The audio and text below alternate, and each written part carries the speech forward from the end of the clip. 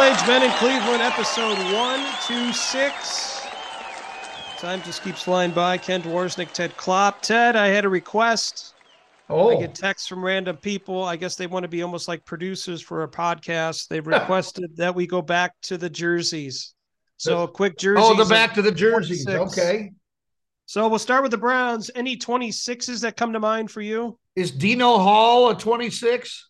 Well done, sir. Played from 79 to 83. Oh. You also were correct. On off the cuff. We didn't plan this. Yeah, off the cuff. Boom, got it. We're like Johnny Carson. We don't plan any of this stuff. We just kind of do it. Raymond Claiborne would have been a good answer. Sean Jones. Okay. I forgot he played for us too. Willis McGahee, remember that? Oh my God. Yeah, I didn't know that. What did he have? Half a season or something? 1 year he played with us. Okay. Yeah. Poor guy. He's better known for breaking his leg than actually doing well in the NFL. Rodney McLeod from this year. Eddie Payton, which is Walter Payton's brother. Did you know he played for us? Had no idea.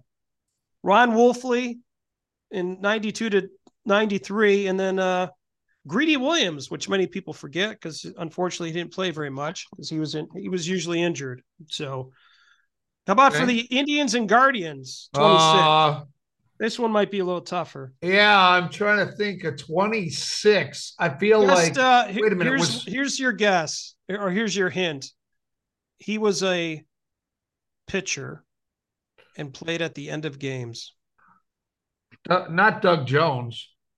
It was not DJ. Well, I was going to say Mark Wiley, but I don't think he was. Was he 28, Mark Wiley? I can't remember. 26 was a closer. Boy, I don't know. Bob Wickman. From the friendly Bob Wickman. He liked to have a couple drinks after the game, from what I remember. So when he he was with the team when it was pretty good, and then it got to the point where he was like the best player on the team, and everybody, they had guys who weren't that good. Apparently he carried an attitude with him in front of the media and everybody else. I've heard the same. Yeah. I've heard the same. Hoyt Wilhelm was also 26. Chuck Tanner. Those two guys are famous for being managers. Boog Powell. Everyone has some great stories about him. Dave Oliver. Brooke Jacoby. That's probably another one. Brooke Jacoby. And Jeff Manto. Oh, my God. Jeff Manto switched from 45 to 26? He certainly did. 98. Yep. Okay. Mike Napoli. What about Herbert Perry? Wasn't 26, was he? He wasn't on the list. Okay. And then Rajay Davis. Once again, the most famous homer. Greatest home run in modern franchise history. Yeah. So for the Cavaliers, really difficult. There's only been two players in the history of the Cavs that have worn 26. And neither of them are well-known players, I'm guessing. One is sort of played most of his career for the Hawks, and then he played for us from 17 to 19 when LeBron was here. LeBron wanted this guy for years and finally got him. Downside of his career. I can't. I don't know. His initials are K and K. Kevin Carter. Kyle Korver. That's what I said. I know. I heard you. Yes. And then Brandon Goodwin from 2022. I don't know how you could forget Brandon. But the Brandon Goodwin. Didn't know he played on the team. So there's your jerseys for number 26. So all of our fans will be happy that. Yes, got that bit of production out of the way. How was your Thanksgiving? It's good. Yeah. I spent it with my brother and my kids and his in-laws and my parents. It was fun. Yeah, very quiet. Cooked? A lot of people did. Okay. Erica Dwarsnik did a lot, and then my mom brought some stuff. I contributed with pop. Was the main entree to traditional turkey or something else? We had 8 different meats. 8 meats. 8 different meats. What are you trying to be, Arby's? I don't know. You have the meats? It was if you did not find something you like there's something wrong with you. Okay. All right. So we had that. It was great. And then that evening, I spent some time with the Forgashes, little their Thanksgiving, and it was nice. Yeah, it was a very good time. How about you? Well, we had Thanksgiving at my in-laws, which means we walked about 10 feet. Okay. My brother-in-law and his wife, who normally host, went to his wife's family's house. Her parents live in Michigan, so they were out of town. So we just had dinner with the in-laws, but it was different than we're used to because I'm sure this will come as a shock, Ken. We don't normally sit down as a group and eat, given our schedules and such. So sitting down, having a nice meal, that was a change and a nice one. Our menu was a little different than traditional Thanksgiving. We didn't have 8 meats. We had 1 meat, and it was ham. We went with the honey-baked ham. Yeah, that's nice. I like those. It was quite good. And some potato salad, some macaroni and cheese, and apple pie. And, of course, how can you not have pumpkin pie? So, yeah, of course. Yeah. That's awesome. Very good. Very good. You guys. Very cool. Well, before I forget, this is a red letter day in my life, Ken. It was 15 years ago. 15 years ago today, Ken. Wow. You got it right. It doesn't seem like a day over 5 underwater. 15 years ago today that my wife and I went to Holy Rosary Church and waited and waited and waited a little more for the best man who showed up late. And the wedding at 1:00 started, what was it, about 1:15, 1:20? Yeah, close to 1:20. Yeah. Father Phil he about had enough. Unimpressed. So. Yes. And if my mother-in-law would have had her way, the ceremony would have started, and the other gentleman on this podcast would have been the best man. It's Brian Billick always says, next man up. I would have been I was there. I was ready. Hindsight being 2020, who knows? Maybe, I don't know. So it's our 15th anniversary, Ken. Can you believe that? Gosh, that's crazy, man. That is nuts. That was such a fun day between everything that happened with the church. I do know that the laughing that I had that day will never be topped between Jeff Phelps and Thor Tolo and a host of others that were on that bus that just, oh my gosh, I never laughed so hard. It was so much fun. And then the reception was just awesome. It was great. Well, we had a lot of fun, and I'm trying to think of something special to say here, since obviously my wife is going to hear this. Oh, she listens to every podcast. Oh, everyone. She gives me a transcript every week. I don't know if you knew that or not. But I'll just say happy anniversary and I love you. We'll just go with that. That's really sweet. That's nice. I still remember the videographer for the the wedding. When we went and watched the wedding video, he went to my wife before the ceremony, and then he came to me and he said to each of us, as we're getting ready for the wedding, what do you want to say to Ted or to Erica? So Erica, she's not real good on the spur of the moment. And, she's thinking about 15 other things. And so her comment was, I love you and I can't wait to be your wife. And then he comes to me and he says, Ted, what do you want to say to Erica? And I said, I just want to tell you good luck. We're all counting on you. So classic airplane line. Yep. So 15 years ago, and here we are 3 kids later. How about that? Outstanding. Well, coming up on this week's show, it is going to be, Ken, an amazing show. And I say that because we have an amazing guest, and his name is the Amazing Kreskin. And if you don't know who the Amazing Kreskin is, you should pause this show right now, go online and Google him and watch some of his appearances with Johnny Carson. The amazing Kreskin is our guest. He's now 88 years old, or will be soon, and he's an amazing man with what a life this guy has led. And so we're going to talk to him. We also have a big mistake that gets a man a big payday. Speaking of big paydays, John Ryan is here to talk about sports betting again. You like that? Big payday? That was well done. Jen Brasnovich from Destination Cleveland is here with the December Cleveland calendar. We might have some kids speak as well. And underwear helps catch a robber.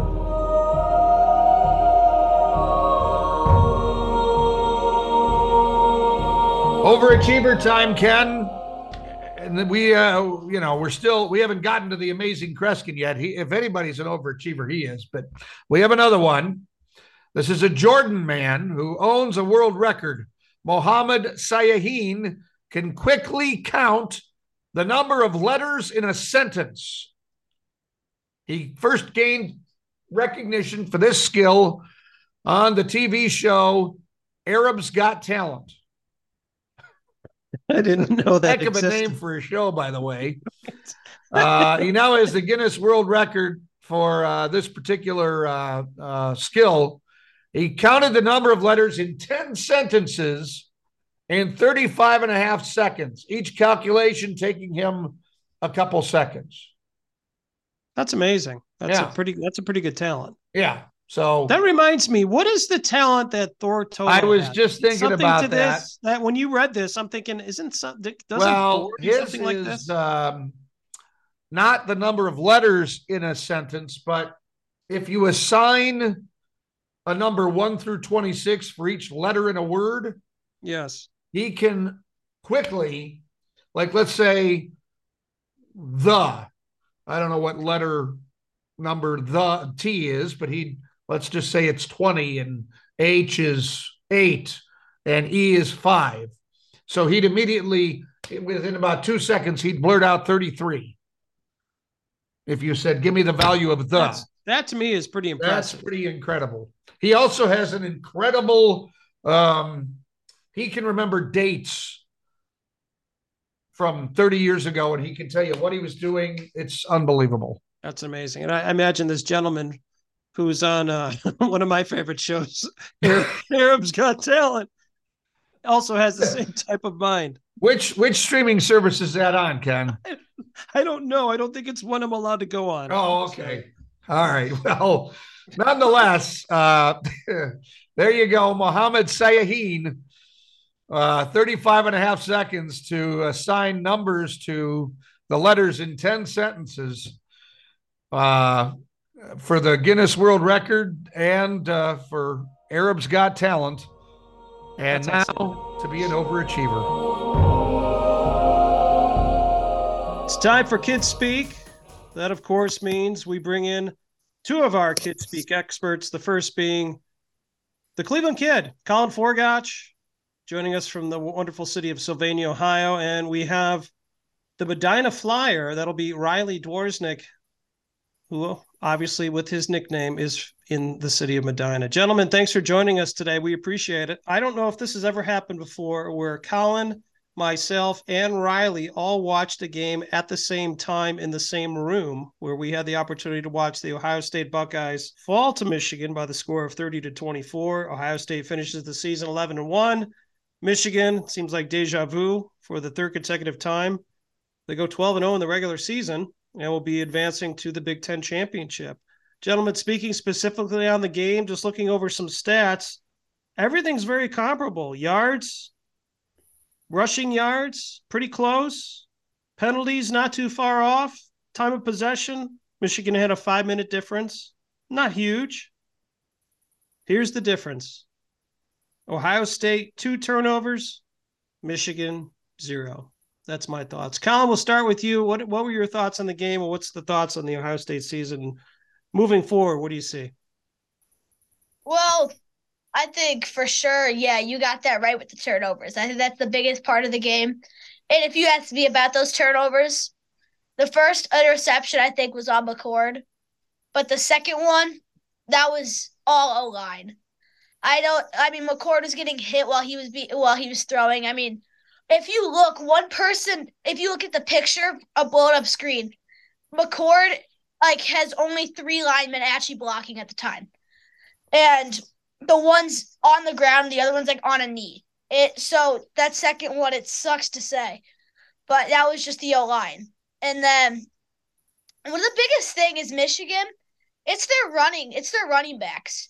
And if you ask me, Donovan Edwards and Blake Corum are the two best running back duo in college football. Blake Corum is obviously the best, and he is the reason their team is what they are. They're throwing, we can easily lock them down, but Blake Corum can just run through everybody. And then Donovan Edwards is a receiving back too. Hurts us. But besides that, we're able to lock them down. We're able to stop McCarthy mostly.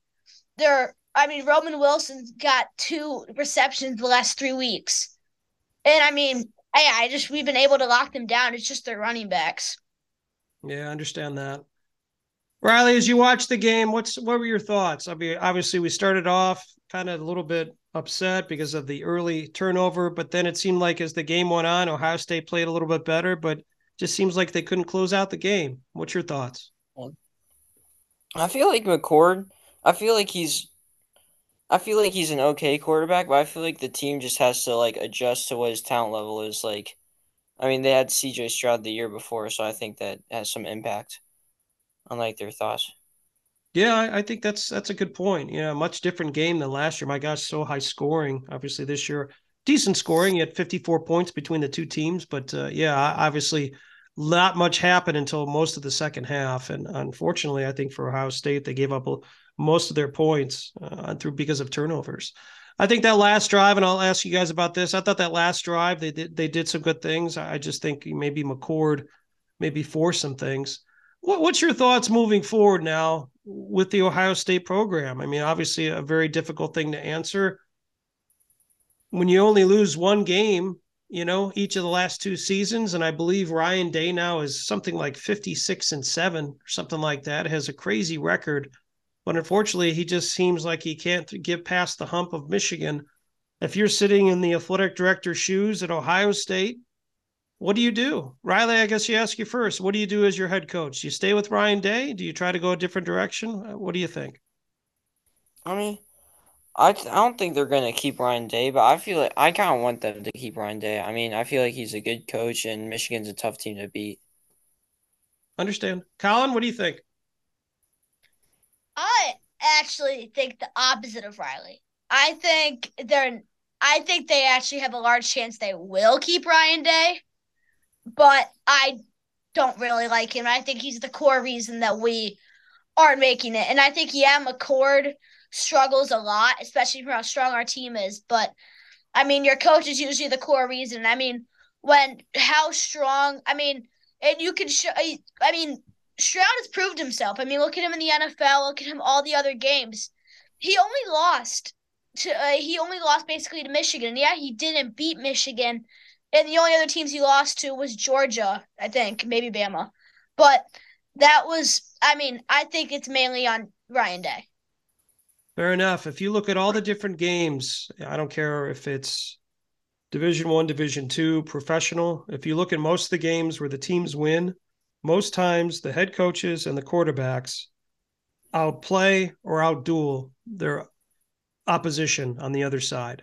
You look at the Ohio State game, obviously McCarthy and the head coach from Michigan, I think, outcoached Day and McCord. And this will transition to our next topic, which is the Cleveland Browns. If you look at the game from last week between the Cleveland Browns and the Denver Broncos, I believe Kevin Stefanski was outcoached by the head coach from the Broncos. And I believe Russell Wilson played a better game than the two quarterbacks we had. So we'll see what happens with Ohio State. But once again, tough to say anything difficult or negative on 11-1 season, but the expectations are so high and everybody wants a national championship. So we move on to the Cleveland Browns, which is a really different situation. They're 7-4, coming off a tough loss, 29-12 against Denver.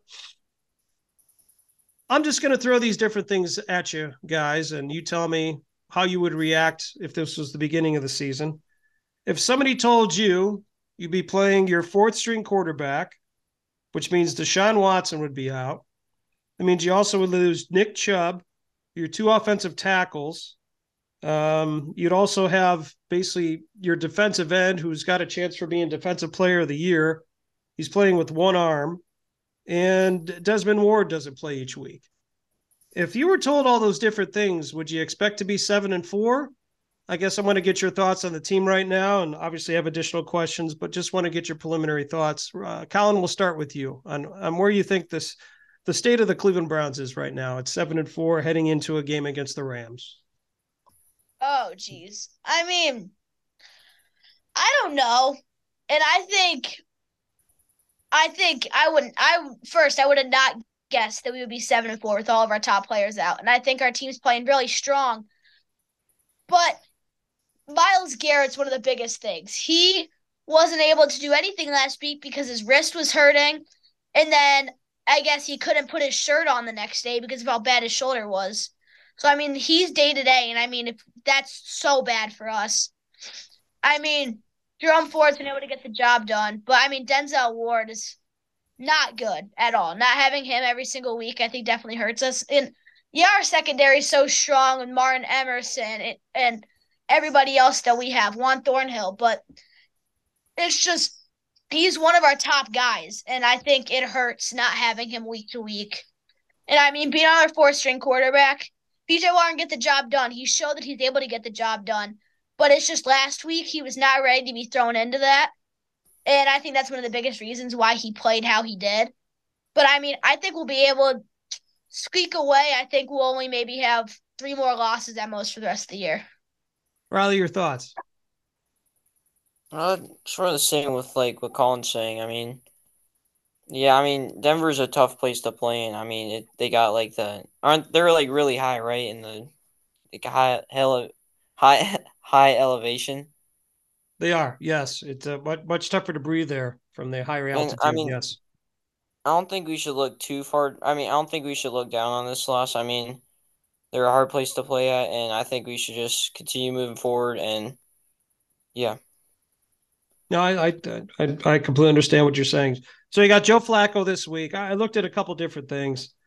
So if you look at all the wins from different conferences in the AFC, so the AFC North has a total wins of 28. The AFC East total wins is 20. The South has 24, and the West has 23. So of all the times that the Browns could be in the best division in football, in my opinion, and obviously in the AFC, this would not be the year they want to be that. And at 7-4, I think they, if I'm not mistaken, besides the Chiefs, I think they'd be 1 or 2 in any of those other divisions. Let's play this game. Let's do the schedule game with each of you. Okay. Let's just say that Joe Flacco will be your quarterback from here and for the rest of the season. Obviously, you can't necessarily count on DTR. I imagine he will come back, but let's just say as though he doesn't. You tell me win or loss as I read each of these games. This Sunday at the Rams. Colin, you go first. Win or loss? Win. Win. Riley? Win. Okay. Hosting the Jaguars. Colin? Going to that game, so I have to say we're going to win, but it's going to be a close game. I'm confident. It. Riley? That's hard. I'm gonna say loss. Okay. Hosting the Bears. I want them to win, but I don't know. I know. No, it's not if you want them to. It's what you think is going to happen. So there's no wrong answers. Colin hosting the Bears. Win or loss? Win. Riley? Win. Oh my gosh! I hope they can win that game. I watched them play Minnesota. That took football back by about 25 years. That was tough to watch, guys. At the Texans. Sadly loss. But Riley? I love Stroud. I'm gonna go with the same thing, loss. Okay. Hosting the Jets on Thursday night. Win. Win. At the Bengals. Win. Oh, W. Easy. So Colin, you got them at 12-5, basically. Riley, Yes. 11-6. Yep. Did either of you guys think we'd have those records at the beginning of the season? Nope. I certainly didn't. And I guess maybe I'm just looking at this too positively. I look at all the different injuries they have, and you can't account for that. And there's a lot of injuries in the NFL. But gosh darn it, they're 7-4. They're basically right there in their division. Their schedule's not too tough. Anything can happen. Get to the wild card and see what happens. Your defense is still as good as anybody. They didn't play the best against Denver. I get it. There's a lot of things going against them. They got to figure out how to stop the run. And obviously Jim Schwartz is super good, but gosh darn it, it's super exciting to have meaningful games here as we basically approach December. Sure. What would make you satisfied on the season, Colin, with the Cleveland Browns? Obviously, everybody wants a Super Bowl, but speaking realistically here, what would make you satisfied from the Cleveland Browns this year? Winning the wild card, to be honest. Okay. I mean, with how many injuries we had, I think wild card. Sure. Riley, how about you? Either making the playoffs or winning a wild card. Fair enough. I think that's a very safe goal. I think both those are probably going to happen, maybe not the wild card, but I think we'll probably make the playoffs. Those are all attainable goals, and I think that's kind of where we have to be right now. I mean, if someone would have told me we'd be dealing with this and not having Deshaun Watson and all this stuff and taking Joe Flacco, who's 38 years old, off a recliner to come play for our team, I'll take what I can get right now. Well, I want to find out as we wrap up here, what's going on with you guys. Riley, we'll start with you. You've wrapped up cross-country season, obviously a few months ago. What do you have coming up here in the winter and the spring? I got track coming up in the spring, so I've just been training for that. Very nice. How's school going? Pretty good. Good. Enjoying it? When do you guys wrap up for the Christmas season? I think in like 2 weeks. 2 weeks. I think my teacher said like 15 days or something. Oh, they're not counting it down or anything, right? They count all those days down, don't they? Those teachers get so excited for those days at the end of the year. Colin, how about you? What's going on with you? What activities you got going right now athletically? I saw you had the opportunity to watch you play a lacrosse game at the Hall of Fame Village, which was super exciting, very fun. But what do you have this winter and as well as in the spring? Yeah, I just wrapped up fall lacrosse. I have a little bit of winter training and practices, but then I got basketball, and I mean, that's about it. Very cool. Yeah. Well, awesome. Well, gentlemen, thank you so much. I guess last question. Christmas is around the corner, and I know you've made your lists. Give me the top thing you're looking for Christmas. Colin, we'll start with you. I asked for a TV, so I want that. That's the main thing. TV. What are you looking at? Like a 6-inch TV? Is that what you're looking for? Yeah, 6-inch. 6-inch TV. Perfect. Yeah, 6-inch TV. Very cool. Riley, how about you? I know you have to make your list out, but what's your top thing you're looking for Christmas? I get clothes, I guess. I don't know. I haven't really thought about it. Clothes. Well, socks and underwear is what you're getting. Sweet. Make sure I tell Santa. That's awesome. And my guitar. Oh, a guitar. Yes. You want to be we'll be like Slash. Yeah, I'm gonna be like Slash. I'm the up and coming Zach Bryan. There you go. I like it.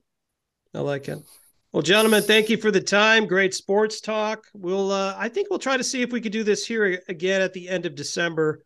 A couple more Browns games under the belt. Like to talk a lot of Cavs. See what goes on with Ohio State, and obviously the Guardians hired a manager, but we'll save that for the spring to talk about them. So, I'll talk to you in a few weeks. Work hard at school, and hopefully you don't have any snow days. That's what I'm hoping for. I want some. Oh yeah, they had some today on the east side, so yeah, hopefully not. So we'll see. Colin, thank you. Riley, thank you. We'll talk soon.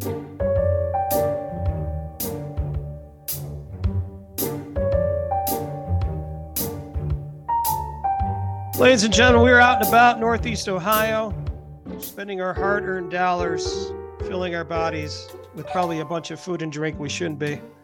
That's okay. We're enjoying it. So this past couple weeks, I not only celebrated Thanksgiving, but I also had a birthday. So a couple friends took me out. Wait a minute. You had a birthday? I did. Yeah. How did I not know about this? It wasn't announced. It went unannounced. It went Facebook undercover. gets an epic fail on that one. Happy birthday. Well, thank you, sir. Yes. So it went around the area to a couple different places. A couple places I'd like to highlight. Los Cantronotos, a Mexican place in Medina. Gesundheit. Also, what's that? I said Gesundheit. Gesundheit, thank you. Romeo's OT. Spent some time there. Saw an old Padua friend there, which was and actually another friend that I haven't seen in a long time. So that was kind of cool. Went to Planted Flag, spent some time with Mr. Wirtz. And then I also, with my work through Cool Beans, they had, which is a very cool festival. It's the weekend after or weekend before Thanksgiving, where they have the lighting of the tree. And so they have, as part of that, a bunch of different activities for the kids and all that. So they actually had a Christmas tent that I worked in and sold a bunch of different merchandise for Cool Beans. And obviously, I always try to take in everything as I can and just kind of be a fly on the wall. They had fireworks and all this stuff. So there was a gentleman there who was the toy soldier for the Nutcracker. Which was really cool. So large, very large man. I bet he was about 6'8" or 6'9". And then with the suit on and the hat, he was probably like 7 foot tall. It was very cool. He danced around and took pictures and all that stuff. Well, here's the part that I thought was interesting. No fault to him, but I don't know if this is a TikTok thing or a YouTube thing or what, but everybody would hand over their small infant child to this person, and he would hold him up in the air like the Lion King. Yes. It was unbelievable. I'm just standing there with a couple different people, and one of the people I was working with just looked and said, "Would you hand over your small child to that person?" I said, "I don't know if I'd be doing that." So it was kind of cool. No, it was a very cool experience. Obviously, pictures with Santa. We did have an epic fail. It was no one's fault. Frosty the Snowman was walking around. I can't even say without laughing. Was walking around. He missed a curb and fell down, and his head fell off. Oh! How did that go over with the youngsters? Well, it did go over well. Santa's helpers were not happy. They came into the tent I was working and had some different things to say that I can't say on this podcast. So it was pretty good. Was Frosty injured? I don't think so. Okay. No, just not physically, but emotionally, yes. Emotionally, sure. Never the same after that. I'll be taking in Quinn's Kitchen later this week in Bay Village. Looking forward to going there. And I'll be doing a couple shifts at Cool Beans this coming weekend on Saturday and Sunday. So that's my out and about. How about yourself, sir? Well, I had an amazing experience. I don't know if you've experienced this, but we were given tickets for the Monsters game a week ago, or 5 days ago? The Monsters game on Friday. They were tickets to the Huntington Club level. In the Huntington Club level? I have. It's nice. And it's, it's like a box and there's 4 seats. Yes. So we were given the 4 seats. Now, for the Monsters game, because I think they don't draw as many people as the Cavs, there's no buffet. Right. Kind of disappointing, but what are you going to do? You still got great seats. Yep. And these seats, the only thing they don't do is recline. Everything else, it's like being in a movie theater. Yeah. So awesome. It's got the little curtain there. It's pretty cool. So the boys and I went and saw a great Monsters game, 1-1 after 3 periods. Played the overtime. The Monsters even had a penalty they had to kill, and then the Monsters won it in a shootout. Wow, that's fun. And they had more than 13,000 people there. It was the biggest crowd they've had since the 18-19 season. That's awesome. So, yeah, they've been drawing very well. They're actually playing extremely well as well. Yep. So that's cool. So very cool. Good for you. Yeah, Great so that's experience. my out and about. We had you order food from the concession stand, which is always good and fun. But that experience, and if it this is how I'll explain it.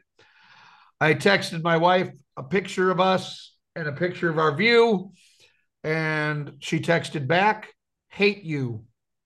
It's always nice. And by the way, happy anniversary.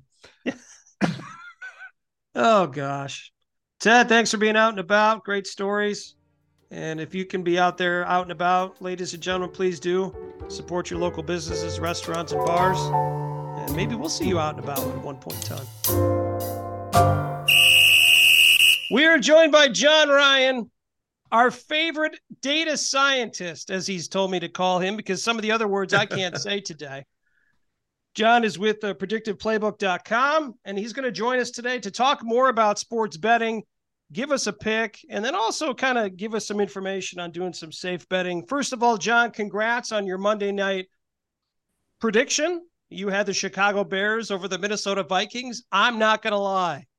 That was a really tough game to watch. I mean, that took the NFL back, I think, a couple years. The over-under on that game was 46, and I think they could play that game twice, John, and I still don't think they would get to 46 points.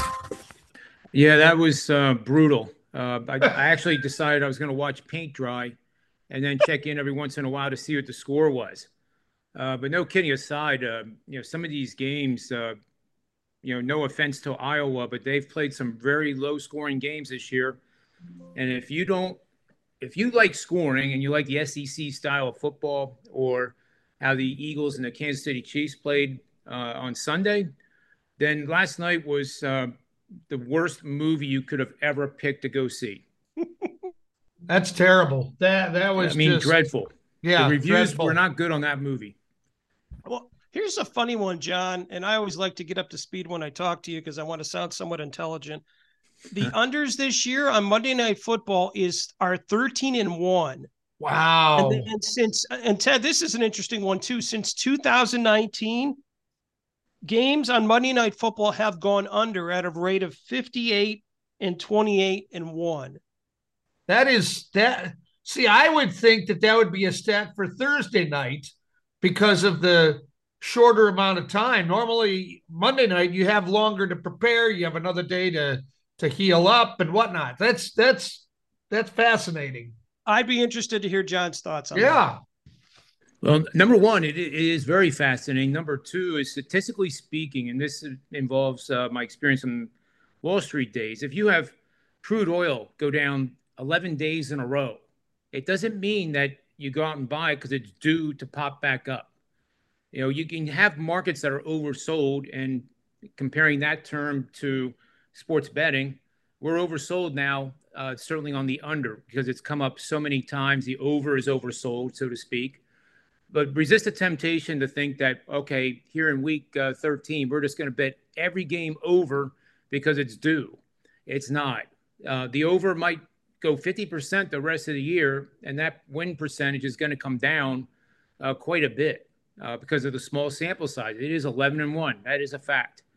But is it going to be 22-2? Probably not. So that is a dangerous situation to think that you're going to bet the over on Monday night just because it's due. And maybe the over this Monday night does go over, but it's not because the under was 11-1. Yeah. No, that's a very good point. You got to look at the two teams that are playing and the matchups and all that stuff. That's all part of it as well. And you all put that in your analytics.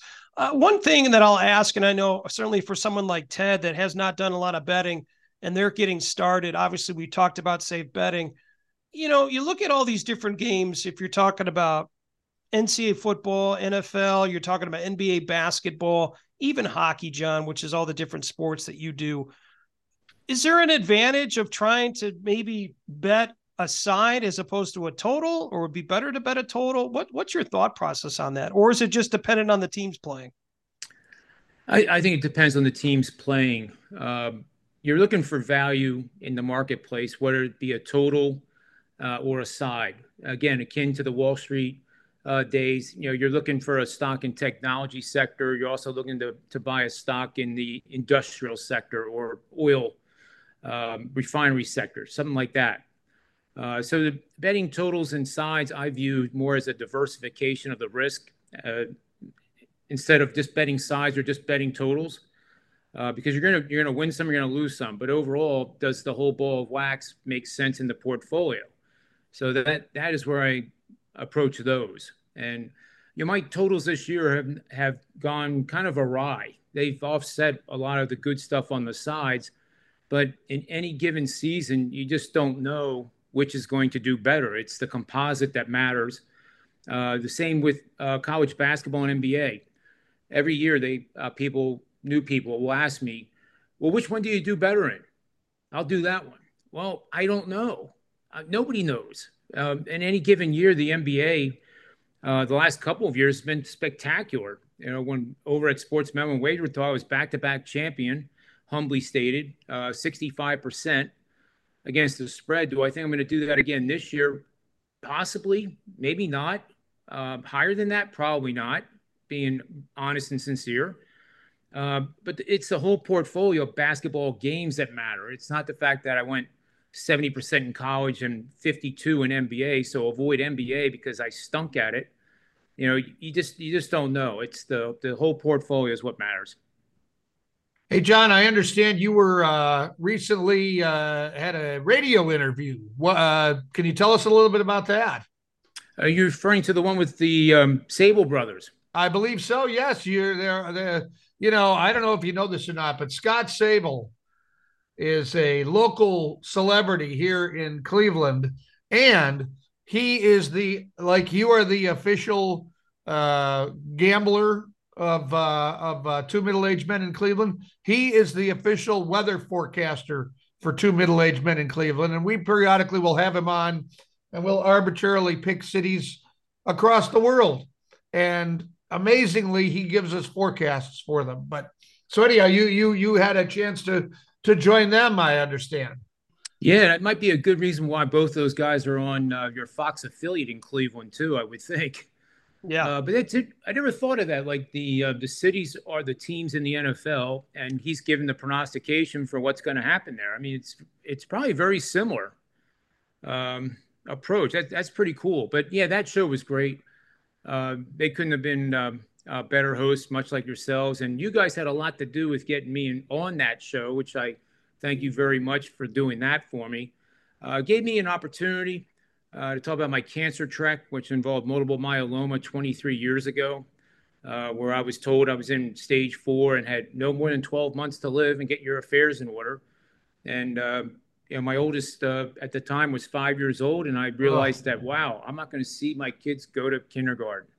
Well, now I'm blessed because I'm proud to say I'm going to be a grandfather come February, and everybody's doing great. And I'm actually here able to witness it, and watch it and see what the kids are doing with their lives. Nothing in this world could mean more to me than that. Absolutely. Yeah, that's so awesome. That's really cool. I'm sorry, Ted, go ahead. No, that's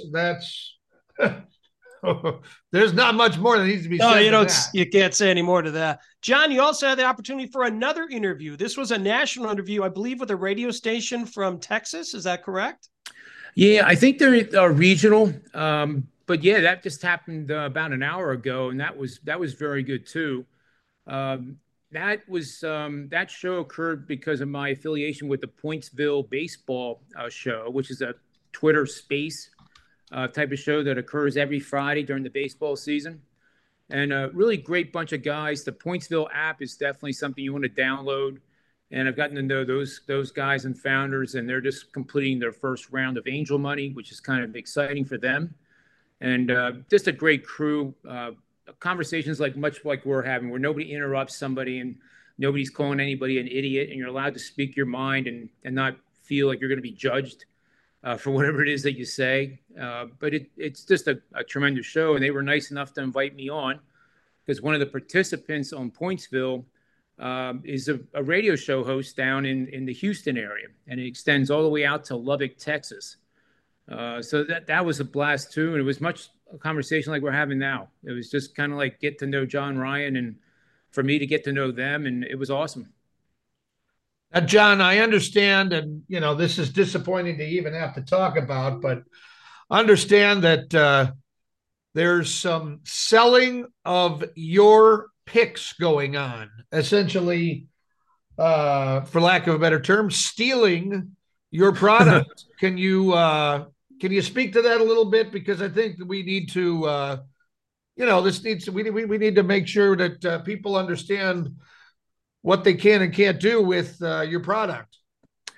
Yeah, it's sad to say, you guys know, I don't have time to be a watchdog of my work, but I'm blessed to have some great clients who are my watchdogs. So that is the positive twist to this whole thing. So one of our loyal multi-year, if not a decade-long subscriber, just happened to see my picks from, I believe it was Sunday. It was Sunday, and literally, it was one of those moments where like, wow, this is not right, and took a screenshot of it and sent it to me. So we're delving in to see which one of these people. It had to be a subscriber, right? Because that's the only way they would have gotten the exact screenshot that was sent to me. And, just let them know that they can't be doing this, because I work way too hard, in my opinion, for people to then benefit off of my work. Like if you buy one of my picks and, Ken buys it, and then hey, Ted, John's got a 10-unit play on XYZ.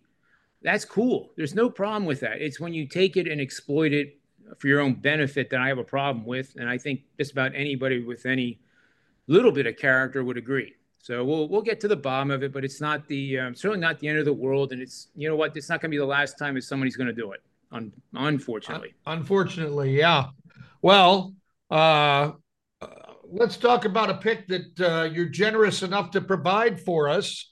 How about this week's play, your predictive playbook play of the week for, wait a minute, the official two middle-aged men in Cleveland predictive playbook play of the week. That just rolls right off the tongue. You could say it much better than I.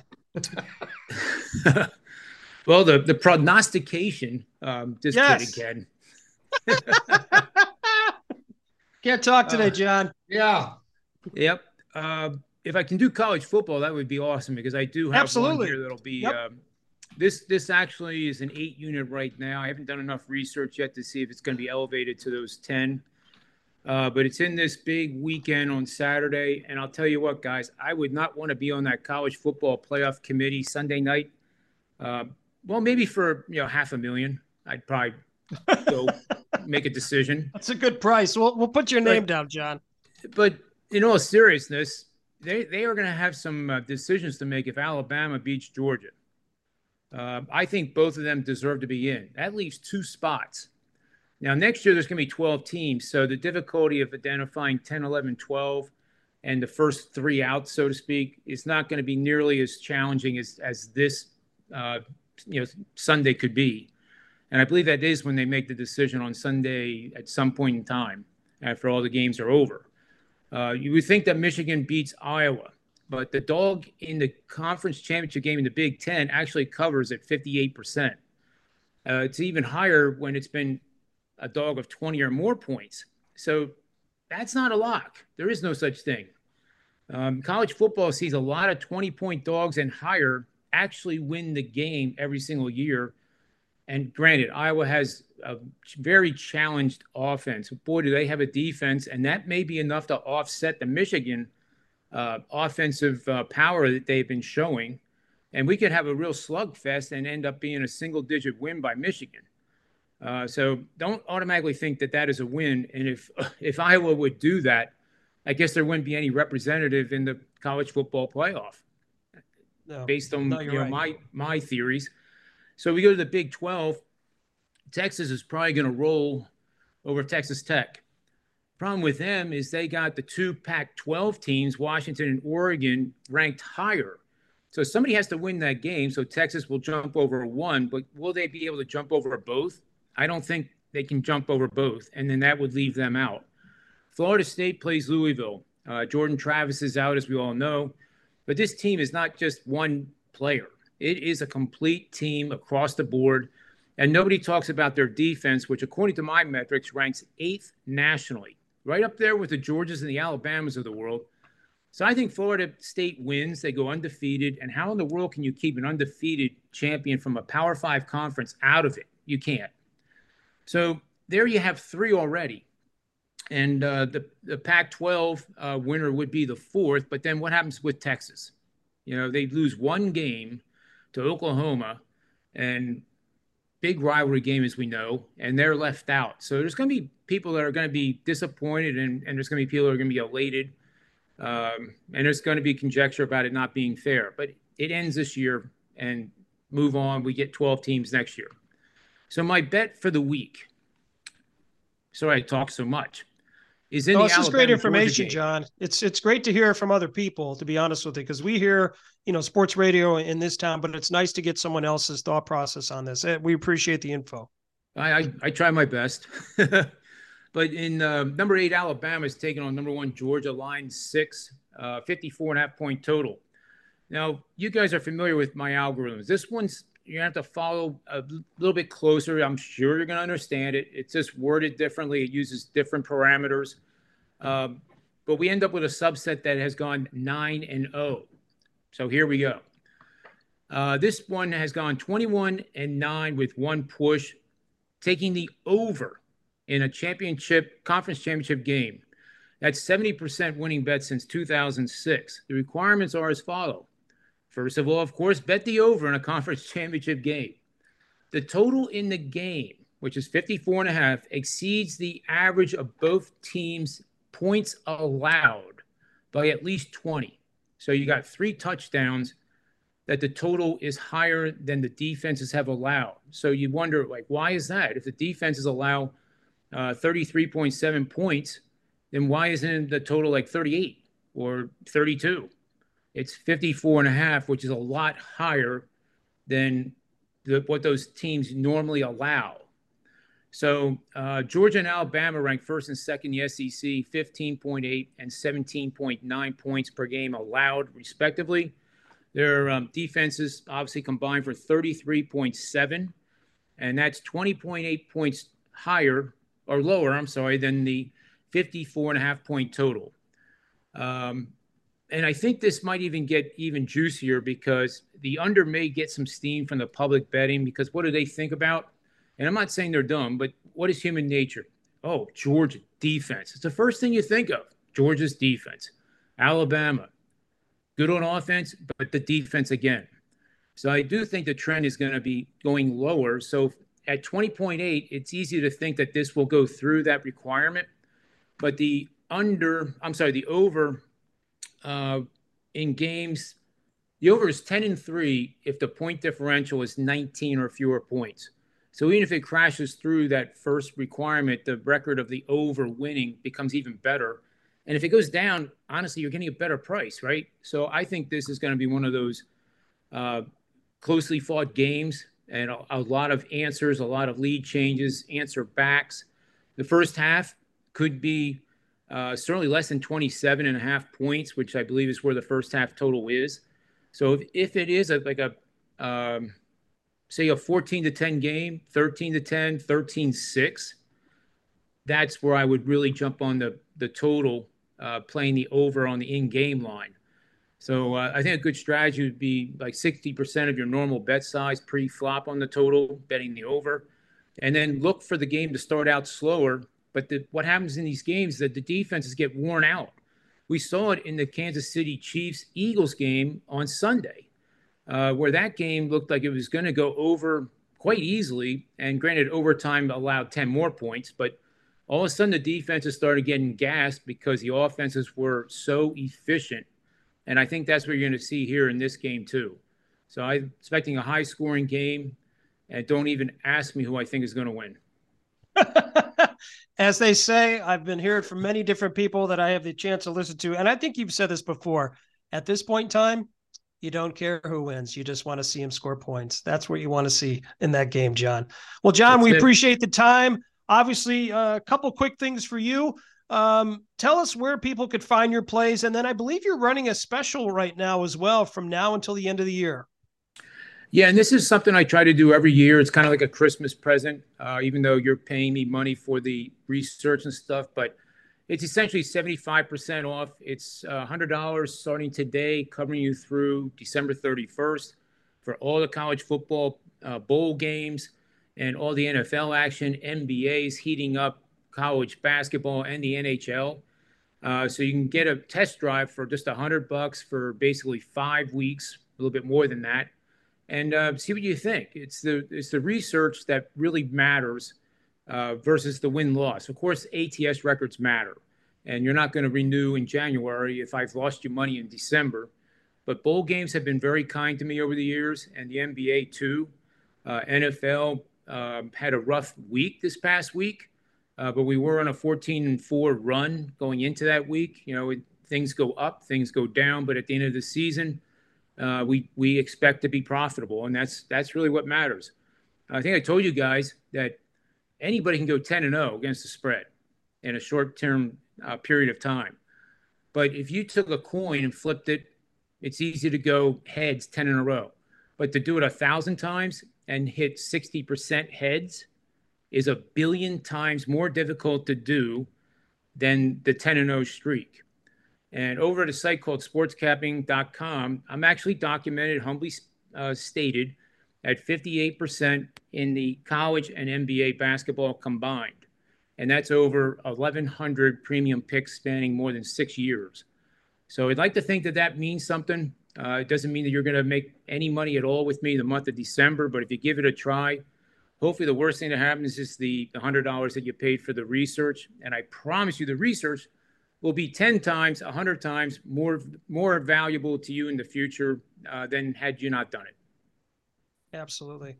John, once again, thanks for your pick. We look forward to the games this weekend. I'll be putting my money on the over in the Alabama-Georgia game. I look forward to watching that contest. And once again, appreciate all your insight, information, your hard work, and spending time with us. And we look forward to talking to you a couple of weeks, which I can't believe will be right before Christmas. Unbelievable. That's crazy.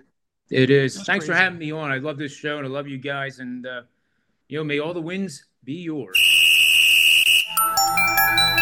Ted, we have some good news. An Illinois lottery winner says he has a store clerk to thank. 60-year-old Michael Sopicesjaw. I like that name. Asked the retailer for a ticket for 10 draws, but he accidentally printed out a ticket with 10 lines for one draw. He said he still wanted the ticket. Good thing he did. It hit for 25 grand a year for life. Wow. What a nice mistake. That's a huge bonus. Why don't we have those mistakes? And how much of that did he share with the clerk? I don't know. An Doesn't empty bowl, probably. I would say hopefully something. I don't know. I know the store gets something usually for selling a lottery winner like that, but maybe something personally. Okay. So you think this guy with the 25 grand a year for life can afford a vowel in his name now?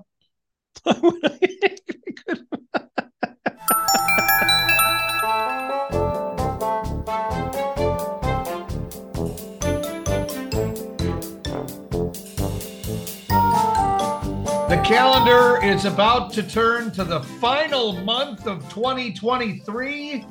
Oh, that's terrible to say. But that means that Jen Brasdovich from Destination Cleveland is with us. And Jen, first of all, did you cook Thanksgiving dinner this year? I enjoyed Thanksgiving dinner. I cooked a post-Thanksgiving dinner on Saturday. And what was the menu? We had Italian. I ordered from Gallucci's because that's my idea of dinner. And then you turned around and told the guests that it was made from scratch, right? I ordered from Gallucci's. I made the appetizers, so that what was the appetizer? I made some bruschetta. I made some Italian wedding soup, some cheese and crackers on a platter. So I let Gallucci's handle the heavy lifting. Okay, all right, very good. Well, congratulations, and hope you had a good Thanksgiving. But now we're on to the big month, December. We're going to go out with a bang here, I guess, and what do we have to do here in Cleveland? There's always lots to do. I know there's tobogganing, lights, tell us what all we can do here at the end of the year. I feel like we were just talking about what to do in January, and now here we are in December, talking about what to do in the month of December. But of course, nobody does Christmas like Cleveland. I say it every year, and every year it proves to be true. So downtown, they've lit the tree up. So if you're down there, you can check out the holiday lights. And over on the west side, it's going to be a winter wonderland. I mean, it's a winter wonderland this week anyway because of the snowstorm we had. But it'll be a beautiful winter wonderland on the west side as Light Up Lakewood returns for its 17th year this year. So this is happening Saturday, December 2nd, right down in downtown Lakewood. So it's an outdoor community festival. Of course, tons of holiday cheer in downtown Lakewood there, but there's a parade, a tree lighting, there's a holiday market so you can get a start on your Christmas shopping, some live music, ice carving demonstrations, plenty of local food and drink. For those over 21 who are celebrating, there's a beer garden, and then there'll be some food trucks set up. And of course, that all culminates with the tree lighting over in downtown Lakewood. So if you missed the tree lighting downtown, you still have a chance to see a tree lighting on the west side here this Saturday. If you're looking for a unique holiday outing, I've got an idea for you guys. The Cleveland Orchestra is performing Elf in concert. Believe it or not, it has been 20 years since the movie Elf came out, which makes me feel very old, but that's all right. We'll just keep celebrating the holiday classic here. So the movie is going to be shown on a big screen, and the orchestra will be playing along with the accompanying music. So it'll be a really cool experience. You'll get to watch the movie, but hear the music live. That's happening December 19th and 20th. Tickets start at $70, so it is the perfect early holiday gift for the Christmas movie lover in your life. And of course, it is not the holidays without a stop at a Christmas Story House over in Tremont. So for the Christmas movie lover in your life, stop over in Tremont and then head to see Elf with the Cleveland Orchestra.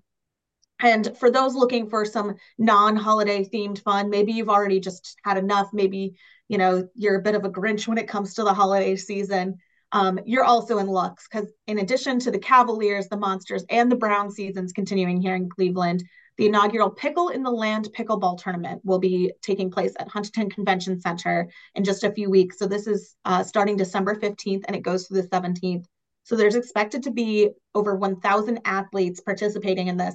All skill levels are welcome. So if you are a pickleball player and maybe you're just playing in your neighborhood pickleball league, or if it's something you're trying to get into, this is the perfect opportunity for you. You can participate or you can watch the games. There's $25,000 in prize money that participants will be competing for. So some high stakes here. And like I said, if it's something that you just play in your neighborhood league or you're trying to get into, there are going to be professional players on hand. They'll be competing in the pro division, and then they'll be offering clinic opportunities throughout the weekend. So a really cool experience over there. That's being hosted by our friends at the Greater Cleveland Sports Commission. They're putting together a great event over there. And pickleball is like one of the fastest growing sports in the country right now. And it is definitely having its moment here in Cleveland. So a really cool celebration of pickleball. Pickle in the Land over at the Convention Center, December 15th through 17th. That's super exciting. It is. I actually, for my daughter's birthday, I ended up getting her a pickleball racket because actually in many areas in Cleveland, there's courts and you actually got to get there early because they get filled up pretty quick. As days like today, like you talked about, plenty of availability as no one wants to play in the snow. But Jen, as you mentioned, a lot of activities going on. But as always, I have to ask you. I'm gonna go to the Christmas tree on Public Square and the lights and all that stuff. But if I'm downtown, are there other restaurants or bars or anything like that you recommend that I stop by before I stare at the lights? Ken, I'm going to get you in the holiday spirit. You have no shortage of options this year. We've got a few Christmas pop-up bars that are happening in downtown Cleveland. So at Xmas Bar, which is over in the Flats East Bank, they have themed cocktails, specialty shots, gourmet hot drinks, a little bit of a menu there. So that's down in the Flats. And then at Jack Casino, the casino has actually transformed its third floor into a holiday pop-up bar called Sleigh. This is the third year for it, and it has a giant sleigh full of retro holiday toys, so it'll kind of get you in the vintage holiday spirit over there.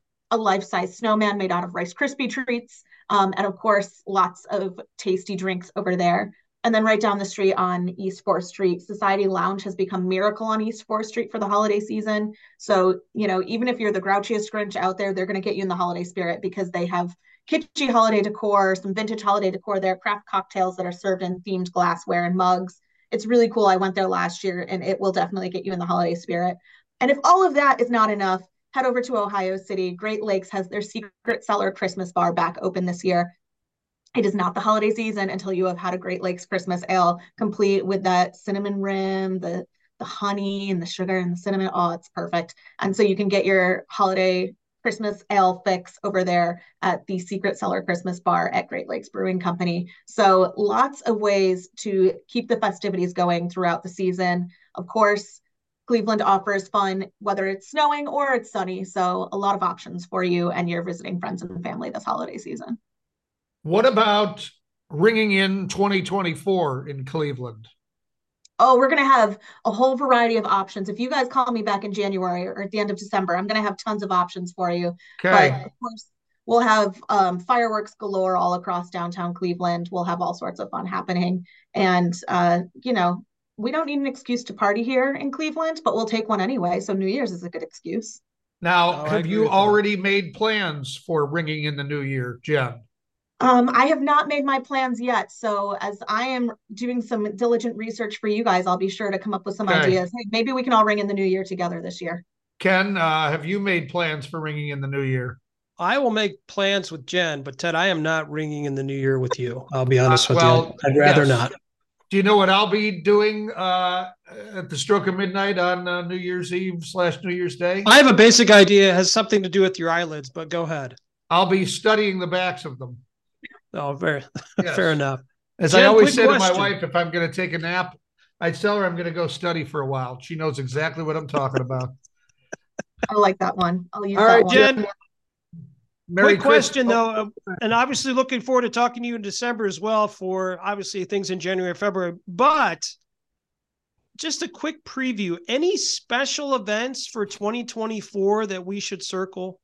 Oh, do we ever in Cleveland in 2024? I don't know if you guys have heard, Travel and Leisure actually just named us to their 50 best places to travel in 2024.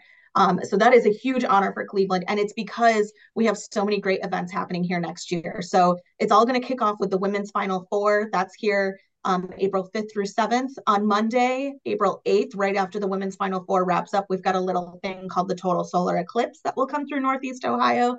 So that's expected to be huge.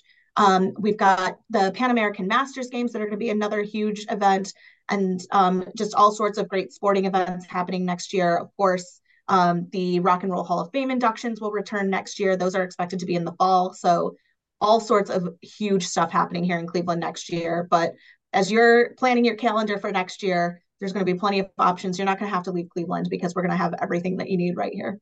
I can leave us with one thing. I would say New York may be the Big Apple, but Cleveland is the plum.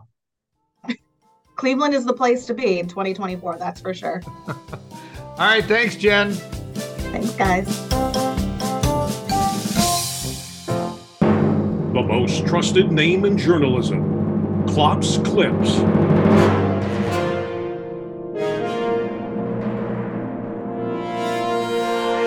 All right, Ken, it's that time again. Here we go. A new study says the taking of selfies can pose a public health problem. Oh, interesting. University of South Wales has been studying that data since 2011. So I don't think they've been studying it since then. I think they took data from then and studied it recently. That'd be a heck of a study. But yes, research identified falls from heights due to selfie taking as the most common cause of injury and death. Okay. Yeah. When taking selfies? Yes. Or just in general? Well, yes. Okay. Yes. That makes sense to me. Yeah. A Florida man is behind bars for attacking another man with a leaf blower. Oh, boy. The victim was driving and says he was adjusting his GPS when his work truck hit a trailer attached to a truck, which then hit the parked car, or hit a parked car. The car owner ran out of his house with a leaf blower, apparently slamming it on the truck's hood and then hitting the driver. What I want to know is, if you're going to go after the guy with the leaf blower, why don't you just turn it on? You ever see those videos where you stand in front of the leaf blower and it the person's hair and everything goes all crazy. Yeah. That to me would be a more effective use. Oh my gosh, absolutely. Yeah, you're not going to try to whack them with it. Right. Whack-a-mole. 4 men from England are facing charges for stealing a toilet. This is not just any toilet. This is an 18-karat gold toilet valued at more than $6 million. The toilet is a piece of art intended to be satire about excessive wealth. It was stolen from Blenheim Palace. The toilet has yet to turn up. Oh, boy. Apparently it's down the crapper. Cops in New York have arrested an accused robber based on his underwear.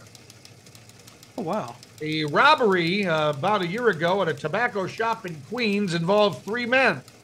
One was wearing low-riding pants with brightly colored underwear. Oh, boy. The undies had a large letter R in white and the year 1990 in yellow. An anonymous tipster passed along an Instagram account of the possible suspect wearing the colorful underwear. The tip included a suspected location where the bad guys apparently sold their stolen stuff. Video footage showed the unmistakable underwear, and a 30-year-old man has been arrested. Wow. Moral of the story, if you're going to steal something, pull your pants up. Pull your pants up or just wear normal underwear. Yes, right. Tidy whities are better in that situation. In sports, golfer Rory McIlroy was playing at the World Tour Championship in Dubai. His tee shot on the 13th hole somehow landed in the lap of a female spectator laying on the grass near the green. McIlroy called for a referee who told him he could play the spot right underneath her. So the woman got up, handed McIlroy the ball. He wound up playing it there and made a bogey on the hole. Oh, that's pretty cool. Yeah. Nice. I like Rory. Yeah. Seems like a pretty decent guy. I wonder, that could bring about some bodily injury if she'd have had to sit there, you know. I would agree. Yeah, that would not be good. No. Not be good. All right, well, I'm Ted Klopp. That's news to me.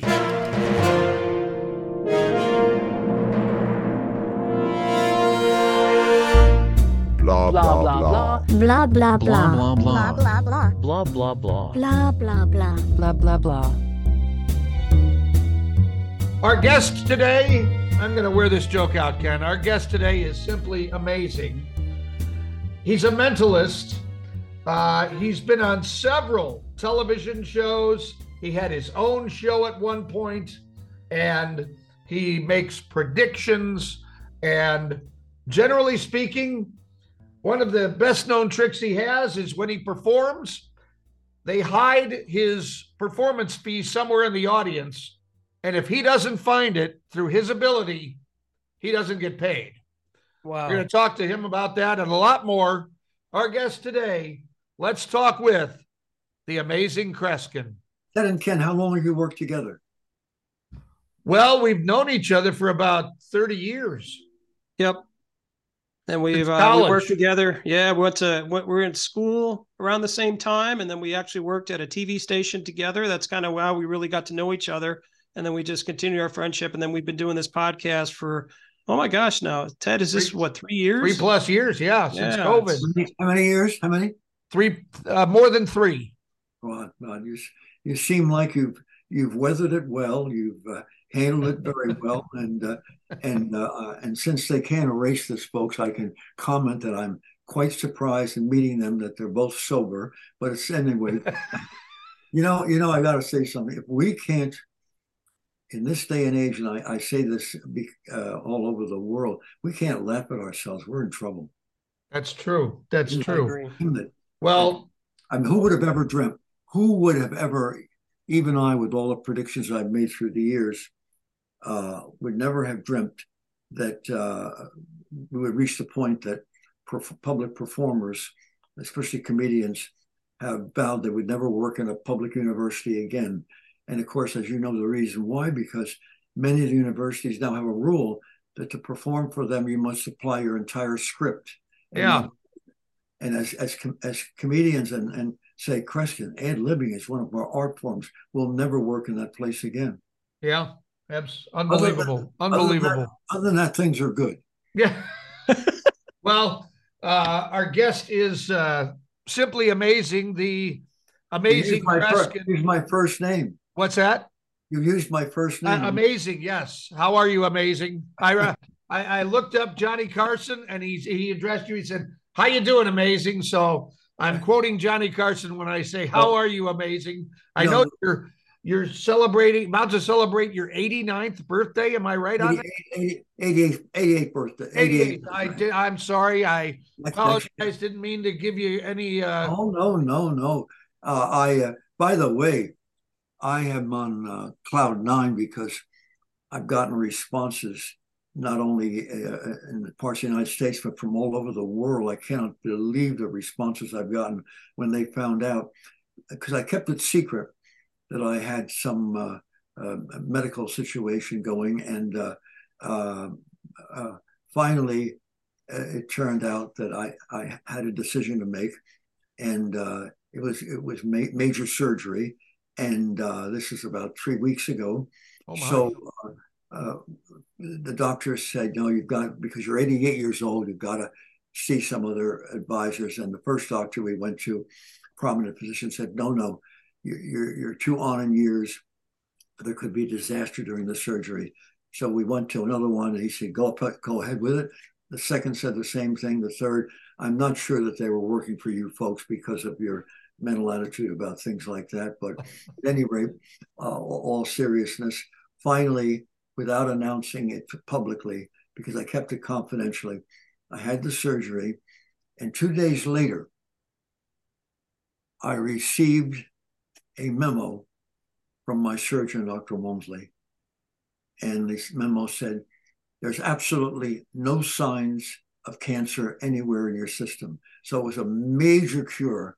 And the response from people came from other parts of the United States just to come to my door and shake my hand. I can't believe the response. Wow. But I'm on cloud nine, because I still now, beginning 2 or 3 days after that, I still continue to do something I've done now for 8, 9 years, and that is I jog or hike 2 to 2.5 miles every single day of my life, and I've done it for years. Other than that, things are fine. I got a lot to be thankful for. I mean, yeah. You met, and incidentally, by the way, folks, I have to, and they can't erase this. I mean, now that they heard me say this, they're going to say, what did he say that we don't see it anymore? They can't erase this. I'm going to promise all of you folks looking in that should I be on the air in person, in the room with these two gentlemen, with Ted and Ken, for all security purposes, I promise not to read their thoughts. Please, God, no. Everybody said, no. We don't. They will never let us on again, to be honest with you, Mason. That'll be the last show. Oh, but you know what? The interesting thing is, as I'm talking to you, I'm getting vibrations, and they're kind of wearisome and trying.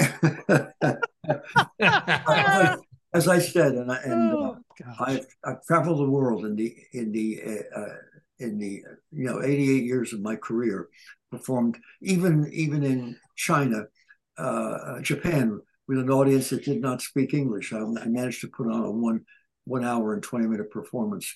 So my life has taken me through so many adventures that they're now working on a documentary.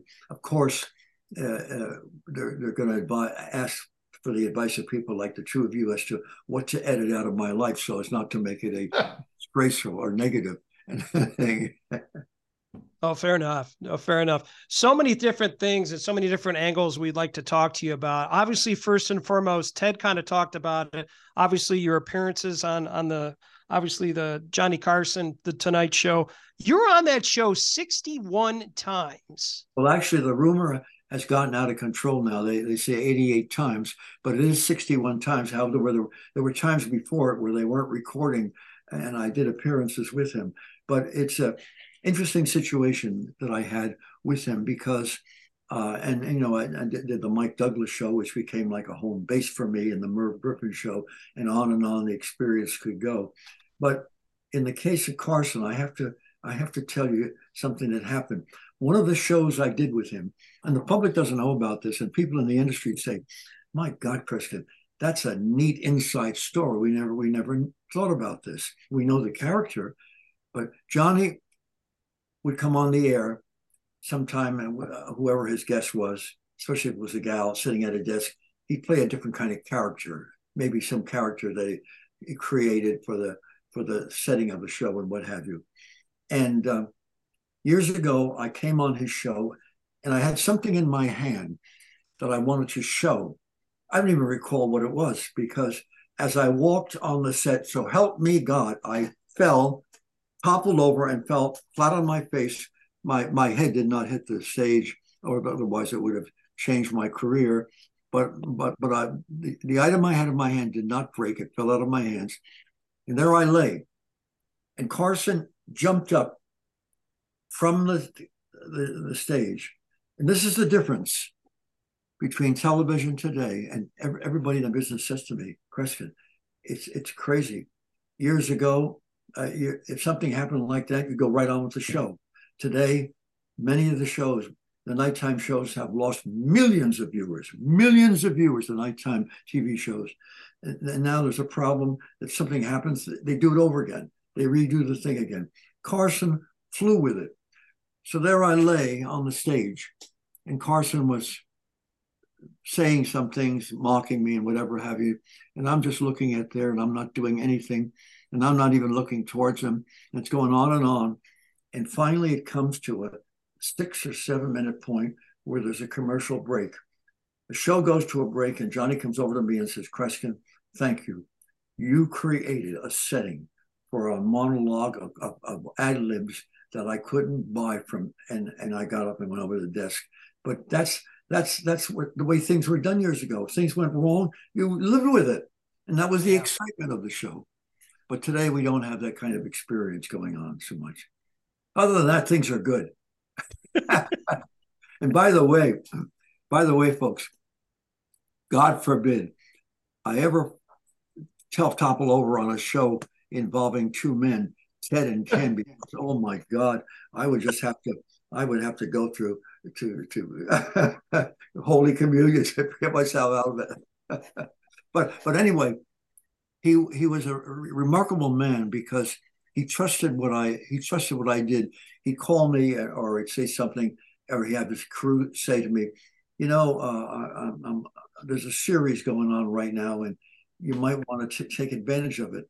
And we never discussed the topic of what I was going to do with him on the show. I would discuss what I was going to do with him, but at the same time, there was no rehearsal because it wasn't necessary. He was a spontaneous, and he was a stand-up personality. He was used to working in front of an audience.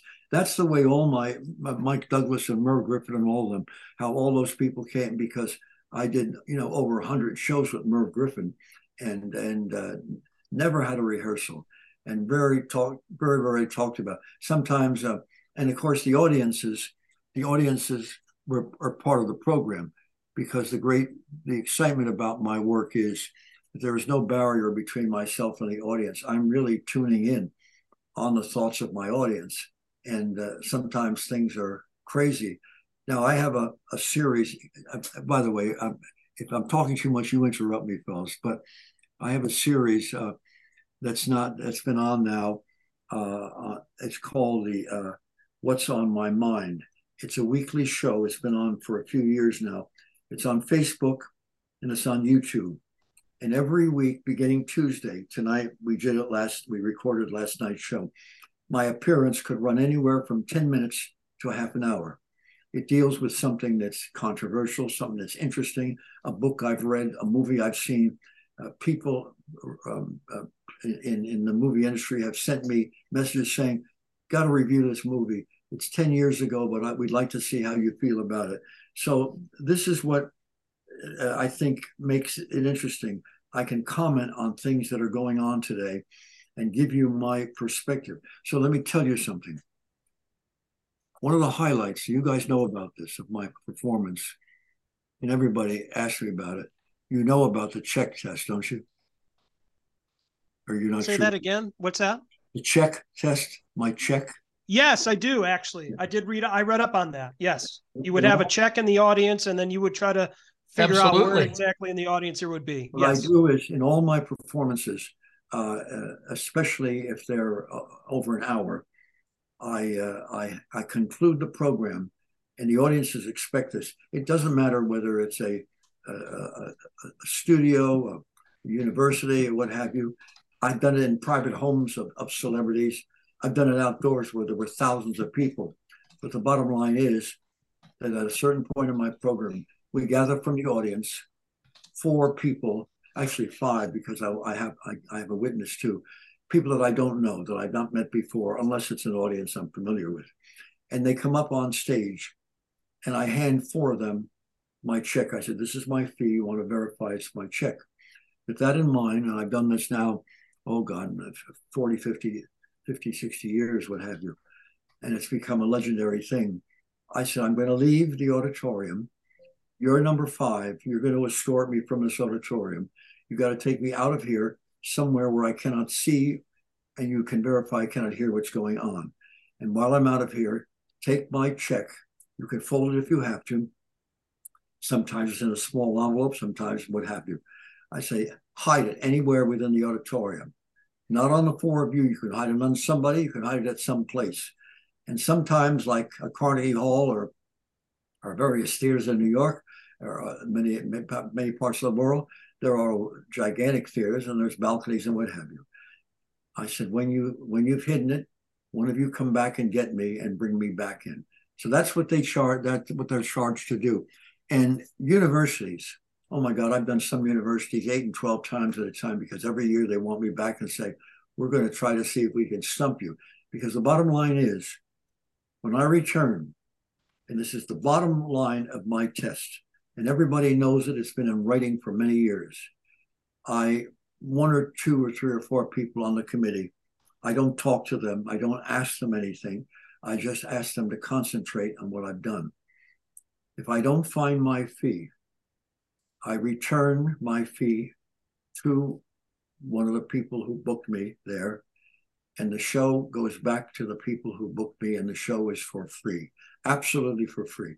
I have failed now 12 times, and that's out of, I don't know how many thousand. I've lost $2,000, $4,000, $8,000 at some shows.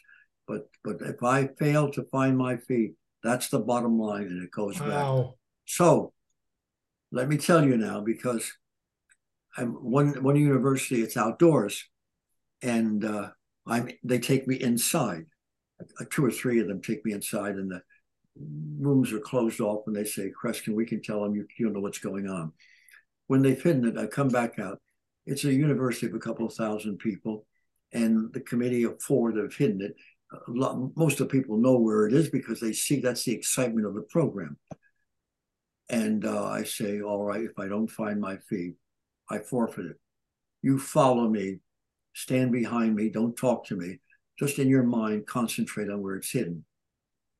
I walk down, there's just a long row of people all standing. It must be hundreds of people, but I guess that's the way they were watching the show, what have you. And I'm walking down the row and I freeze. And I turn, I'm looking at a man that's standing there. I look at him and I said, sir, I've never asked anybody this in my career. Could you open your mouth? I close your mouth. I looked at him, I said, I apologize. I apologize. I didn't mean to offend you. Please don't feel offended. Let me go back to where we started. I picked someone else on the committee. Now I'm walking slowly. You could hear a pin drop even though it's outdoors. And as I'm walking, I suddenly freeze. And it was an incredible sensation to freeze. Something was telling me to stop. And I turned, and what in God's name am I doing? I'm looking at the same gentleman I asked to open his mouth. I looked at him and I said, sir, I've got to ask you something. I've never asked anybody this in my life. Does this have to do with the roof of your mouth? I wish there was a TV camera there at that time. We didn't have a live camera with us at that moment, because I'll never forget it. He reached in his mouth, took out his upper plates, and handed me my check. If you can imagine, as I've traveled the world, especially university students, when I come back, boy, it's been a loaded gun of a policeman's revolver. It's been just recently in a phone on the phone, a phone on the wall that they had unscrewed and put the check in it. Now, let me tell you, one of the most heartbreaking, upsetting incidents of my entire career. And I share with my audience my experiences because they know that this is not rigged. I don't have any Confederates. I have a very simple agreement because people have faked what I've done and what have you. They've used stooges, they've used Confederates, so forth. I have made an agreement, and I've made this public for a number of years. To anyone who can prove I have ever in my career, ever used paid secret assistance or hidden electronic devices, I have a simple offer. I'll pay $1 million. Nobody in show business history has ever, they said, made an agreement, something like that. The agreement is safe because people who know me well enough know I'd be insane to make it, but this is early in my career and what have you. Now, let me tell you what happened 3 weeks ago. A very unsettling experience. I was not happy with the incident in any way. And it was a private affair in New York, at a private apartment. And it was all business people in the industry. A lot of them were producers, there were writers or what have you. There were maybe only one or two performers, but you wouldn't know that. But anyway, it was a full room of people. I knew most of them. And it came to the check test. And I said, well, you've got a tight room here. There's 42 of you or what have you, or 44. You can hide on somebody or hide some place, know where it is, call me when you want me to come back in or what have you. And I was escorted out of the room. I came back. And without going into great detail, because those who are close to me know the stress that this must have created on my mind. As my secretary, who was there, will describe to you, I started walking through the room. And because there was 42 people in the room and the chairs were not that far apart and people had to move aside, I had to move through people. I went to one corner of the room and kept standing there. And finally, I turned around, so help me God, walked through, went to an opposite corner of the room and was standing there and must have done this 3 or 4 times.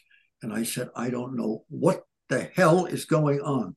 This is not me. And I will level with you because when I have given up, I've given up and say I'm about to give up or what have you. Because I'm walking through the room again, I said to myself, this is crazy. I feel so hot at this point, and yet something pulls me away. I come over here, and I feel so. I'm thinking to myself, and I said to myself, I'll give myself 4 more minutes. If I fail, that's it. I forfeited my fee. Wow. 2 minutes later, I'm walking through. I'm standing there, about to say I forfeited my fee. What they hid, and was an agreement, was a very expensive watch of mine because my check hadn't come through. I wasn't worried about it not coming through, but it hadn't arrived. I said, let's use this round watch that has the lid on it, just spring it open, hide that anywhere in the room. And if I don't find it, that's the key. So I'm about to give up in 2 minutes. There's a little box on the table. There's a lot of things on the table. Without thinking for one moment, I reached down. I swear to God, I didn't think. I pressed the lever of the thing, opened and there is the watch I had found it. I had only about 1 minute of my own, or 3 minutes, and that was it. And as I said this, a man stood up in the room. I recognized him. He's the person that booked me. He said, Kreskin, I have to tell you something. I hid your actual check. I came here in time, and before the show started, I hid the check. I forgot to tell anybody and forgot to correct it. And here I was pulled between both places and could not figure out why. That was one of the most unsettling moments of my career. And yet, you know, people know the legitimacy. They all knew because they didn't even know he was doing that. By the way, he had a tragedy where he's no longer alive. No, I'm kidding you, folks. But can you imagine something like that? Not knowing what's going on. And in each case, I felt I was hot. And yet, wow. Is it a temperature feeling? What is it that indicates to you I'm close, or I need to reach over here, or what I'm looking for is how do you feel? What draws you? The people have to concentrate. They have to concentrate in their mind, and it's not always easy when you have a large auditorium, or as I will tell you in a moment, Carnegie Hall and what have you. But they have to concentrate. For example, if I have to go upstairs, they don't merely think upstairs. They have to think. Go to the door or what have you. Go down. They're not saying this out loud. They're just in their mind thinking of what I need to do. I went to the door of Carnegie Hall, went into a lobby, went upstairs to the second level. And as you know, in these large theaters, there are people sitting at the booths because they can watch the show from overhead and they pay extra money for special seating. And there were booths all along the balcony. And I end up going to a booth, and there is a cartoon scene in this book of this horrendous experience, because as I'm going through the scene, I find myself parting two men that are sitting together. They're with their family, I guess, and I didn't want to upset them or say anything. And I said, I looked over the railing and saw that the wires and rods were attached to the booth because it was a balcony, and they had lamps on the booths that were aimed towards the stage. So what do I do, which I will never, ever do again as long as I live? I reached over the booth because I'm one story over the audience. I'm reaching over the booth and reached down and lost my balance and fell out of the booth. Under me is enough heaviness, one story down, to break my neck, break my back. And don't you know, as unbelievable as it is, a man sitting at the balcony swung his arm across, caught my belt, and caught me dangling, swinging through the air. Oh my! By then, security people had come down. They lowered me. They carried me, and they carried me into the backstage and laid me on the floor. I said, I've got to go back out. They said, no, you can't. I said, this place is sold out. I've got to go back out. 18 minutes later, I finally limped out and so forth. You know, and that whole theater audience, only 12 people left ahead of time. They didn't wait. So, but can you imagine that experience of my falling out and him catching me? That's amazing. My life, I will tell you right now, has been an adventure. The stories I can tell through my career. I can only imagine. I guess my question for you, Amazing, and I will continue to call you that because this is probably one of the best interviews that I've been a part of. When did you finally realize as a person? But by the way, when you come out, and if I'm appearing at an event in your area, the two of you got to be on the committee to hide my check. Oh, we will. By the way, I will also have I will have lawyers there to protect my integrity. No, I'm only kidding. course. At what age did you finally realize that you had this mentalist talent that you have? Well, it was something. If I'm looking at, it's not that I'm being distracted by anybody. I just wanted to find a picture to show you. But at the same time, I will tell you, I had no inspiration of a performer. The heroes in my life were people that I got to know legendarily, like Johnny Carson, Arthur Godfrey, who was one of the most powerful figures in the history of broadcasting. We don't know more how this man changed the foundation of the industry, made people talk to each other, to what was going on, and so forth. But at the same time, I had no one that I saw. A comic book, a comic strip inspired me. It was a comic by Lee Falk and Phil Davis called Mandrake the Magician. And Mandrake the Magician, in my pre-teens and what have you, was a comic in all the newspapers. Every day was a daily comic, and it was also a cartoon in the cartoon books and what have you, where they had full stories about him. He wasn't a magician. He had hypnotic powers, and he was able to influence people, and he solved crimes. He solved crimes in very dramatic ways. And by the way, I believe in our successes. We have to give something back for our success. And as I started performing as a magician, I was less interested in sleight of hand and what have you, even though I've become a legend and what I could do with a deck of playing cards, because I am no longer allowed to play cards anywhere in the Western world. I can't go to a table, but I used to play. And then Aruba, my road manager, who's still with me, says, Creston, I'll tell them the story. I was there. I went to a table at Aruba, and I played. They didn't know me because I was performing in another place, a room and what have you. And I'm performing, and the place, it started to get very quiet. I wasn't paying attention, because when I'm playing blackjack, I talk to the dealer or the pit man and get conversant. Don't pay that much attention to. And finally, I realized the reason it got so quiet is the entire room had shut down. They were all standing behind me watching. And it was a legendary situation, because when I left and cashed in my money, I had won $22,400. Wow. Okay. So wow. When I go into a few casinos today in Atlantic City, I'll say I'll only play $25 at the most. And they say, go ahead, Creston. We would love having you here because you got a crowd the other time. I won't pay anything more than that. But the last time I was there, this was a few years ago, they came to me and said, Creston, you won 22 or 24 hands in a row. You broke a record. You did it without busting one time. I said, what do you mean?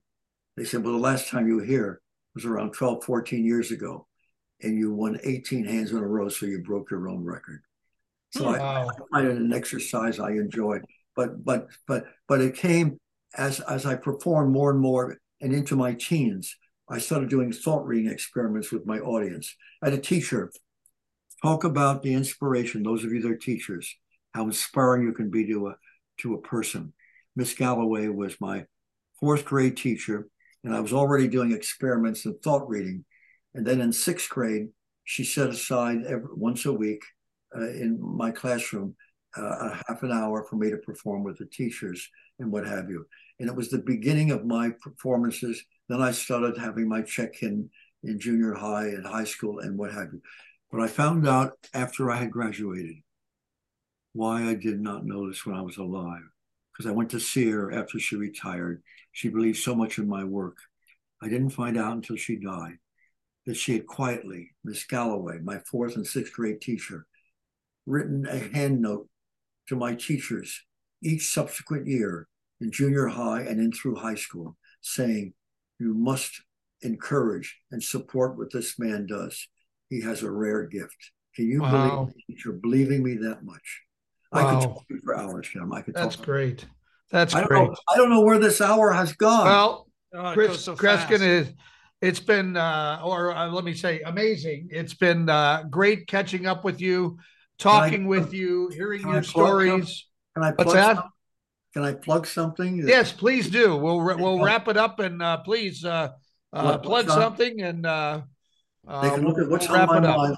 What's on my mind is on Facebook and YouTube every week, and it's Tuesday through Saturday. They can look up those. They can look. I'm doing a pendulum seminar where I'm teaching people how to use the pendulum. We've gotten staggering responses from professional people how to use the pendulum in such a way that they can tap into their unconscious mind, because we're not paying attention to each other anymore. We don't hear what each other are saying. To learn more about me and yours truly, just go to www.amazingkreskin.com, www.amazingkreskin.com. And gentlemen, I know I talk an awful lot, but you're a joy to work with. You're class people. That's what I'm going to say. Well, that means a lot coming from you. We really appreciate it. And it's exciting to hear that you're still going, no signs of slowing down. And we wish you nothing but the best. Glad to hear your health is back in order. And we look forward to the brain isn't seeing a lot more. The brain, they say there is some brain damage, but don't talk about it. Well, thank you very much, sir. And if I may close by saying, this has been amazing.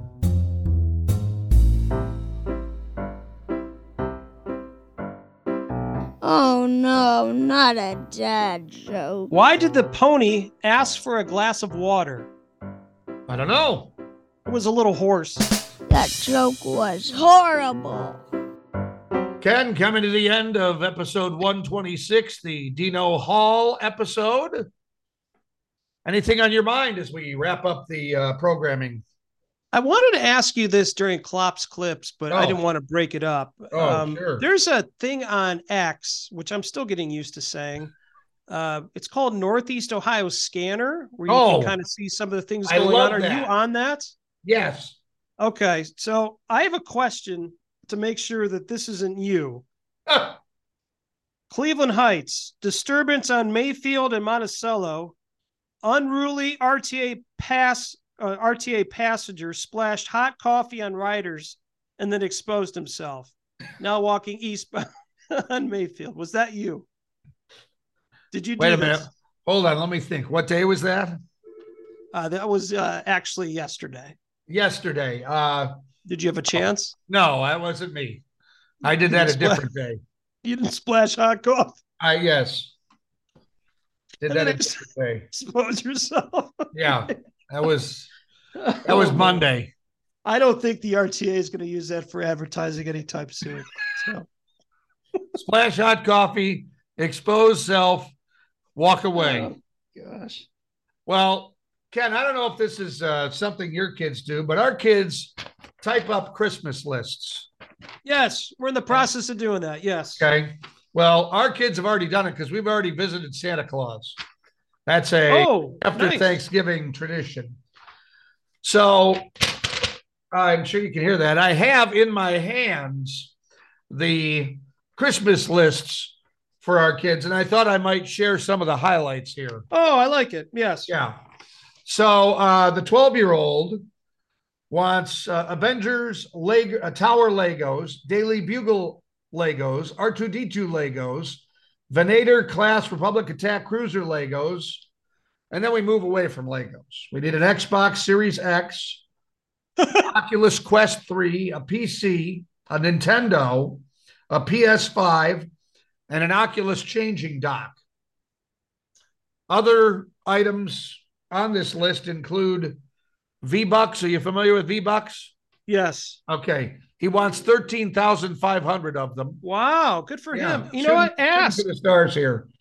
He wants Nike Jordans, and he wants a cat.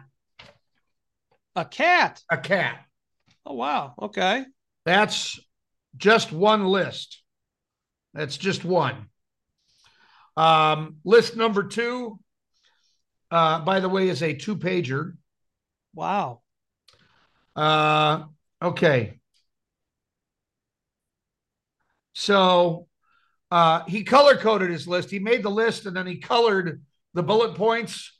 And at the top, he puts, this is the 11-year-old, he puts, yellow in color, I'm fine without. Oh, okay. So obviously he's expecting all of the green items. Oh, great. Yeah. So we have a Trevor Zegras jersey, a Cookie God plush, Tanger plush, Fulton plush, Preston Plays plush. What is a plush? Stuffed animal.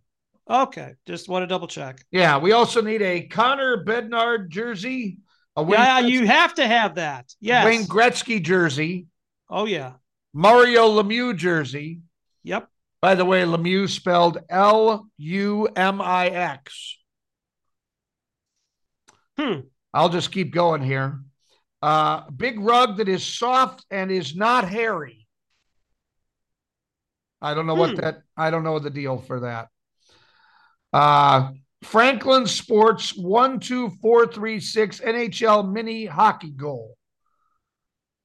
Let me see if there's anything on page 2 here, which, by the way, is a significant amount of stuff here. Foam hockey pucks, assorted colors. Oh, very nice. Okay. And street hockey, youth NHL team street hockey masks. So those are some of the highlights from child number 2. And then we move to child number 3, the 10-year-old here. Okay. We get that list. Okay, we have the Gilker Super Slide, the world's largest Poppet, a 21 by 21 Rubik's Cube, okay, a Lego Titanic, the world's largest reversible octopus, the World Cup, the world's largest Nerf gun, the world's largest Pokemon box, an RV, a trampoline, let me see if there's anything else here. That he wants the World Nike Cup. Nike Air Jordans. Nike, yeah. An iPhone flip phone. Nice. Yeah. So nice. I want you to get that World Cup. Santa's got his work cut out for him. He's really got a lot of work to do. I don't want to disappoint every other child on the planet, but I'm not sure Santa's going to have any room in the sleigh for any other kids. I'm just telling you. Oh my gosh! So great lists. I love it. Those are great lists. I'll have my kids list at the on the next podcast. Okay, very good. Very good. So, all right. Well, any upcoming activities of note? You'll be signing autographs at Cool Beans again soon? Saturday and Sunday. Okay. I'll be there from 8:30 in the morning till 2. So okay, come on down and I'll sign your coffee.